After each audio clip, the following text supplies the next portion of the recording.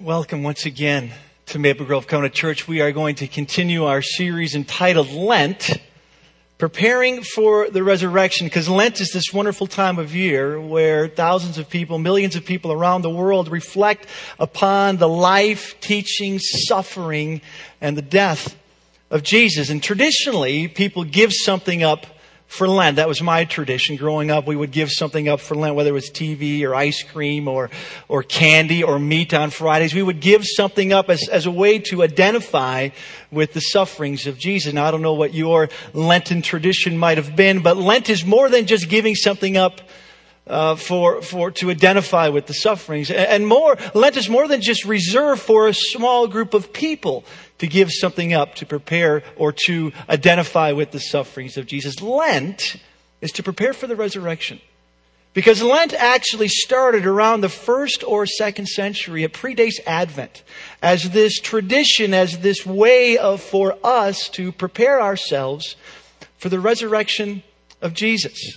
Lent actually started in the first or second century, where Christians would give something up, mostly fasting. They'd be fasting as a way to identify. And then around the fourth century, when Christianity became more normalized in the culture, the church fathers established a 40-day fast in order to identify with the sufferings of Jesus and prepare for the resurrection of Jesus. See, Lent is this time for us to listen to the whispers of the resurrection of Jesus. And this Lenten season, we're joining millions and millions of people around the world, millions and millions of people throughout history, by going through this process that our early church fathers established in the church calendar. See, there's this book called The Lectionary that has been a guide for Christians throughout the world to read specific passages to prepare for Easter. And we're joining that movement. We've been reading specific passages over the last few weeks, and this morning we're going to turn to John chapter 9 as this passage of Scripture that our early church fathers selected for us to study, and that millions of people around the globe and throughout history are reading to prepare for the resurrection of Jesus. So if you have your Bibles, I'd love for you to turn to John chapter 9. It's page 1049 in your pew Bibles. And I must admit, I'm a little bit excited to study this passage of Scripture this morning, because a number of years ago, a friend of mine recommended that I read this passage of Scripture. I was going through a difficult time.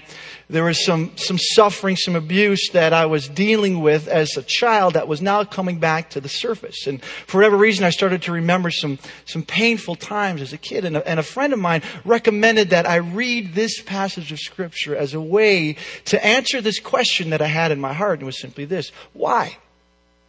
Why, God? Why do you allow me? Why did you allow me to suffer so much as a kid? Why do you allow so much suffering in the world? Why is there so much pain? Why is our world such a mess? And a friend of mine suggested that I read this passage of Scripture as a way to answer that question: why is there so much suffering? Now, I don't know if you've asked that question before. Why is there so much suffering in the world? Why are there tsunamis? Why are there earthquakes? Why do kids get abused? Why do marriages fall apart? Why is there so much suffering in the world? But if you've asked that question, you're in good company, because that's what the disciples were asking. That's what these first followers of Jesus were asking. They saw a man that was blind from birth, and they asked, why? Who's to blame for this man being born blind? So if you have your Bibles, turn to John chapter 9. Verse 1, because in it we find clues, little hints to answer this huge question: why does God allow so much suffering in our world, in our lives? And John chapter 9, verse 1 says this: as he went along, he saw a man blind from birth, and his disciples asked him, Rabbi, who sinned, this man or his parents, that he was born blind? That's a great question, isn't it? Rabbi, who sinned, this man or his parents, that he was born blind? See, the disciples were asking the question, hey, what's the relationship between sin and suffering? Their question was simply, who's to blame? Why did this happen? Obviously, there's a problem. This boy was born blind. Is it his fault?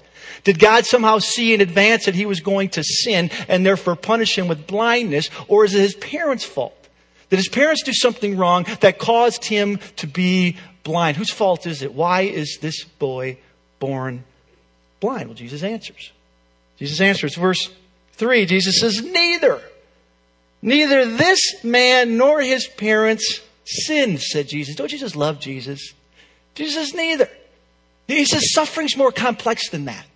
Sin is more sophisticated than that. There isn't a one-to-one relationship between sin and suffering. There's no easy answers when it comes to the relationship between sin and suffering. Life's a riddle. Life's not fair.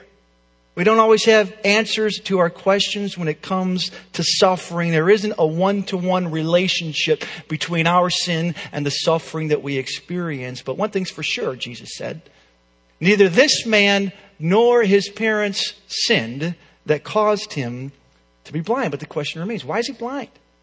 Why was this man born blind? Why is there suffering in the world? Why are there earthquakes? Why are there tsunamis? Why isn't there enough water to drink for the kids around the world? Why is there so much pain? Why is our world such a mess? Why is there so much suffering in the world? And before we look at the rest of Jesus' answer, we must remember that God created the world good. Remember, that's what we talked about week 1 of Lent, just a couple weeks ago. We looked back to Genesis chapter 2, verse 15, because in Genesis chapter 2, verse 15, we said that the Lord God took man and He put him in the Garden of Eden to work and to take care of. Remember what we talked about? That God created everything, and everything He created was good. And that God put Adam and Eve in the garden, this beautiful place, this world that God created. And God is the head over this good creation. But He created man and woman in His image as equal image bearers to work it, to rule and subdue the earth. They're over nature, but under God. And He says, you're free. Remember we talked about you're free to eat from any tree in the garden, but just don't eat from the one. They were completely free to explore, to love one another. They were at perfect unity with one another and with God. That was our beginning. That was our creation. But remember, it says, if you eat of it, if you eat from the tree of the knowledge of evil, when you eat of it, you will surely die. And a couple of weeks ago, we remembered that Adam and Eve actually did take that forbidden fruit and they ate it. And what happened was they died. They didn't die physically right away. That came a couple weeks, couple years, couple hundred years. It came a little later on. But they died spiritually. Remember, they were cast out of the garden. And then there was tension between the husband and the wife. There was a power struggle that he would rule over you. So God's no longer in the picture. They've already out of the garden. And then there's this crash in their relationship. They're separated from one another, and the world is cursed. The world is broken. The world is fractured because of sin. And what Jesus says to His disciples when He's asked, why is this man born blind? Jesus says, it's not the parents' fault. It's not the boy's fault. It's this. This is the cause. This is the beginning. This is this broken, fractured world. There isn't this one-to-one relationship between sin and suffering. All the suffering that we experience is a result of this broken place that our world has been fractured by. We live outside our original habitation. We live in a broken, fallen world where there's earthquakes, where there's tsunamis, where there's brokenness. It's because of this. This is why there is sin. And this is why there is suffering. It is a result of the brokenness in our world. There's this general brokenness in our world that leads to all the sufferings that we experience in our lives today. There's this general, it's neither this nor this. It's this. That's how Jesus starts out His answer to the question, why is this man born blind? Why is there so much suffering in the world? But then Jesus gets really specific. After He gives His general answer, He gets really specific to this man's life. Verse 3, again, neither this man nor his parents sinned, Jesus says, but this happened so that the work of God might be displayed in his life. Why did this happen? Why was this boy born blind? Jesus gets very specific. It's no longer some general question, no longer some general question, this universal question of the problem of pain. He gets very specific. This happened in this man's life so that the work of God might be displayed in his life. See, this happened. This isn't some general esoteric answer to the question of the problem of pain. This is really specific. In his life. This happened in his life. See, this is personal. This is intimate. This is God allowing suffering to happen in his life. See, the reason why there's suffering in our lives, the reason why there's cancer, the reason why there's car accidents, the reason why God doesn't protect us from all harm, the reason why we face so much suffering in our lives is so that God can display his work in our lives. Now, that may not sound too comforting to a man born blind. That may not sound too comforting for a woman with cancer or a child with a life-threatening disease, but that's what Jesus said. God didn't cause the cancer. God didn't cause the suffering. God didn't cause the sin. That's here. That's the cause. But God allows the suffering so that God might display his work in our life. See, so that is so important when it comes to answer the question, why is there so much suffering in the world? So that says there's a reason for my suffering. So that says that suffering is not for nothing. So that says that there's a purpose to my pain. And what's that purpose? Why does God allow it? Well, God allows suffering into the details of our lives so that his work might be displayed in our lives. Now that phrase, work of God, so that his work might be displayed in our lives, is closely related to the word redemption. In fact, a better understanding of the phrase would be this is a work of redemption. John chapter 17, verse 4 says this. Jesus is praying. He says, I have brought you glory on earth by completing the work that you gave me to do. And what's that work? It's the work of redemption. It's the work of the cross. Where Jesus died on the cross and he cried out, it's finished. I completed that work of redemption by dying and rising from the grave. But that work of redemption is being completed in us. And completed in you and completed in me and completed in this man born blind. And Jesus said, I want to complete this work of redemption inside of you, inside of me, inside of us. See, this happened according to Jesus so that this work of redemption might be displayed in your life. See, suffering is never for nothing. Suffering is always part of God's redemptive plan. Suffering is a wonderful teacher. Suffering has a way of changing and transforming us like nothing else can. So that, Jesus said, the work of God might be displayed in your life. A friend of mine, a number of years ago, was going through cancer. And she was in her early 40s. She's a single person, just a beautiful person inside and out. And she went through cancer. And it was a very, very difficult journey. She happened to survive it. She survived the cancer treatment. She came to the end of the journey and she made it. And she survived cancer. And if she was here today, she'd say to you, cancer changed me.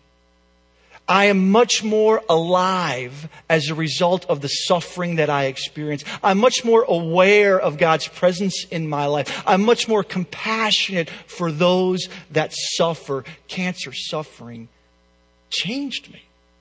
It taught me what really matters in life. See, that's what suffering does. And many of you know that.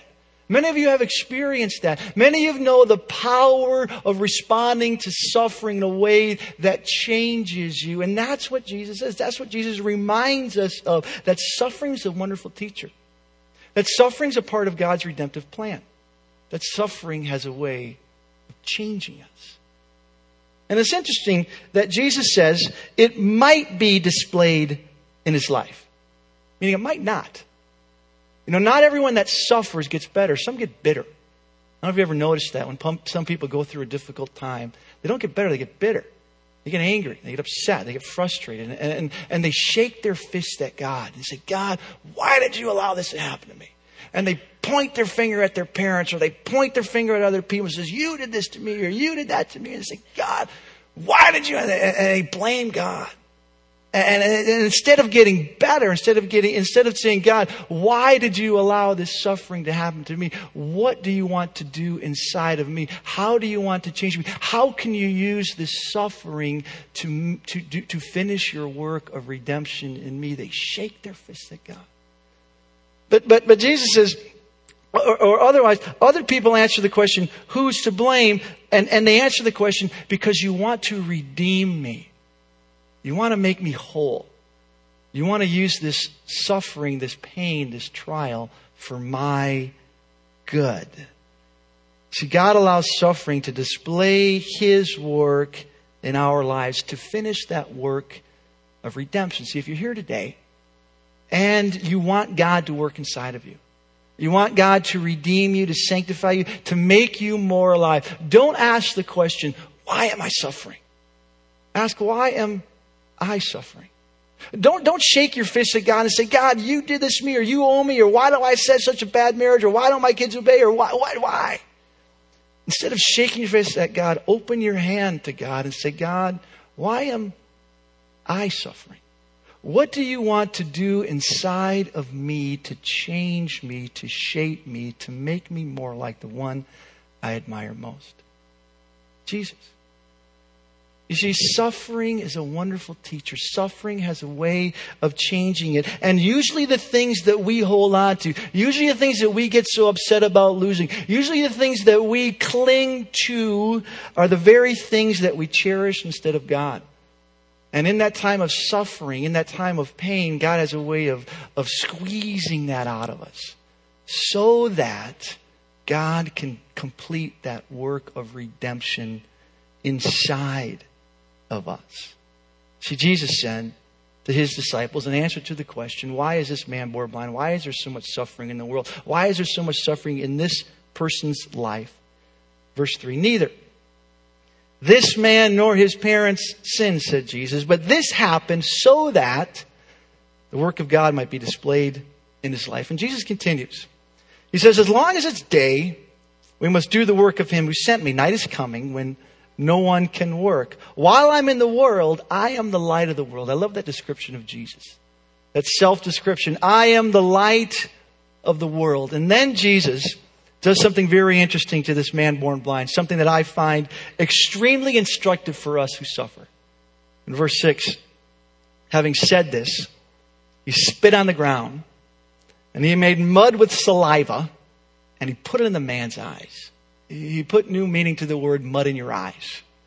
He spit on the ground. And He had to spit repeatedly. You know, He had to make a mud pie, right? He had to make some mud here. And then He takes the mud after spitting in the ground and He puts it on the man's eyes, preventing him from seeing. And then do you see what He does? He tells the man to walk. Verse 7. Go, He told him. Wash in the pool of Siloam, which means sent. So the man went and washed and he came home seeing. I'm told that blind people can see a little bit of light. And when you're talking to a blind person, they can see a little bit of light that enables them to see who they're talking to. They can't see much, but they can see a little bit of light. And do you see what Jesus does? He takes away the little bit of light that the blind man can see. He makes things worse for the blind man. He takes mud and He puts it in the man's eyes, and then He tells him to walk. He makes things worse before He makes things better. And in complete darkness, without being able to see anything, the blind man obeys. And he walks to the pool of Siloam and he's cleansed. And God heals him. And Jesus made this worse for the blind man before He made things better. But isn't that how suffering works sometimes? Isn't that how God works sometimes? That sometimes in the midst of our suffering, in the midst of our pain, things get worse before they get better. And for this blind man, he couldn't see where he was going. He couldn't see his next step. And although things got worse, although things got a little bit muddy, although things got completely dark, he trusted and he obeyed. He heard the voice of God and he obeyed. In the midst of the darkness, not knowing his next step, he obeyed God's voice and he was cleansed. He was cleansed and he came home seeing. See, God used His suffering in His life in the details of his life to complete that work of redemption. To strengthen this man's faith, to open up his eyes to God's power and God's grace in his life. And for those of you that are here today and you ask the question, why is there so much suffering in the world? For those of you here today that are walking in complete darkness, you don't know what the next step is going to be. For those of you here today that are absorbing other people's pain, other people's suffering, God's word to you this morning is simply this. There's a purpose to your pain. That suffering is never for nothing. That God allows suffering in the details of your life to complete his work of redemption, to increase your faith, to enable you to see his power and grace in your life. Now, it may get worse before it gets better. And it may get more light. It may get more dark before there is more light. But there's good news. Just do what the blind man did. Even though he couldn't see, even though he didn't know where he was going, he listened to the voice of Jesus and he obeyed. He trusted and obeyed. He heard God's voice and he followed him. Just like that old hymn teaches us, trust and obey, for there's no other way to be happy in Jesus. Just trust and obey. I know it's difficult. I know it's hard. I know that suffering that you're experiencing, the marriage or the kids or the problem with another family member or the sickness or the job or your own past pain. I know it's really, really hard. And it may seem like there's no way out, but there is. There's an answer, a hint, a clue to this problem of suffering in your life. And the simple answer is there's a purpose. That there's a reason for your suffering, that your suffering is not for nothing, that God allows suffering into your life and the details of your life to increase your faith, to open up your eyes to God's grace and God's power in your life. Do you remember what happened to Jesus that last week of his life? Do you remember the extent of his suffering? I mean, here's Jesus, perfect, didn't do anything wrong. And yet he is beaten. He's flogged. He bears the weight of the sin of the world. Did he deserve that? No. Did he even want to do that? No. In the Garden of Gethsemane, he deeply struggled. He says, God, take this cup away. I don't want to suffer like this. And he struggled. But what did he do? He trusted and he obeyed. And what happened as a result of Christ's suffering? What happened as a result of the death and resurrection of Jesus? Salvation. Salvation for the world. For Jesus said on that cross, it is finished. I completed the work that you gave me to do. I completed this work of redemption. See, God took the greatest suffering and he made it into the greatest good. God took the greatest suffering and pain on the most innocent of men and he made it into the greatest good, the redemption of the world. See, that's what God does with suffering. That's what God does to Jesus. That's what God did for the blind man. And that's what God does for you and for me. When we respond to suffering, not by saying, God, you did this to me, or my parents did this to me, or they did that, not by shaking your fist at God, but by opening your hands to God and saying, God, why am I suffering? What do you want to do inside of me to redeem me, to make me whole, to make me more alive? Because suffering is a wonderful teacher. Suffering is part of God's redemptive plan. Suffering has a way of changing us like nothing else can. And so for this Lenten season, as we continue to journey down towards the path of the resurrection of Jesus, I just want to have you reflect on a few questions. The questions are going to be on the screen. You can write these down to talk about them with your family or in your community group. But the questions are simply this. Where are you suffering today? What is your point of suffering? Where are you angry? Where are you frustrated? Where is your point of pain? Is it in the present? Did it happen a long time ago? Is it somebody else? Where is that point of suffering, of anger, and frustration? And instead of shaking your fist at God, instead of pointing your fingers at others, would you be willing to open up your hands and ask God the question, what would you like to do to complete your good work inside of me through the suffering? How would you like to use the suffering that I'm experiencing for my good and the good of others? Would you be willing to open up your heart to this truth that God allows suffering into your life, into the details of your life, to complete that work of redemption, to make you more alive in Him? God, we thank you for your word. And although at times it's hard to hear your word, we thank you for the clarity of it. We thank you for how you answer these questions, not completely, but just enough to increase our faith in you.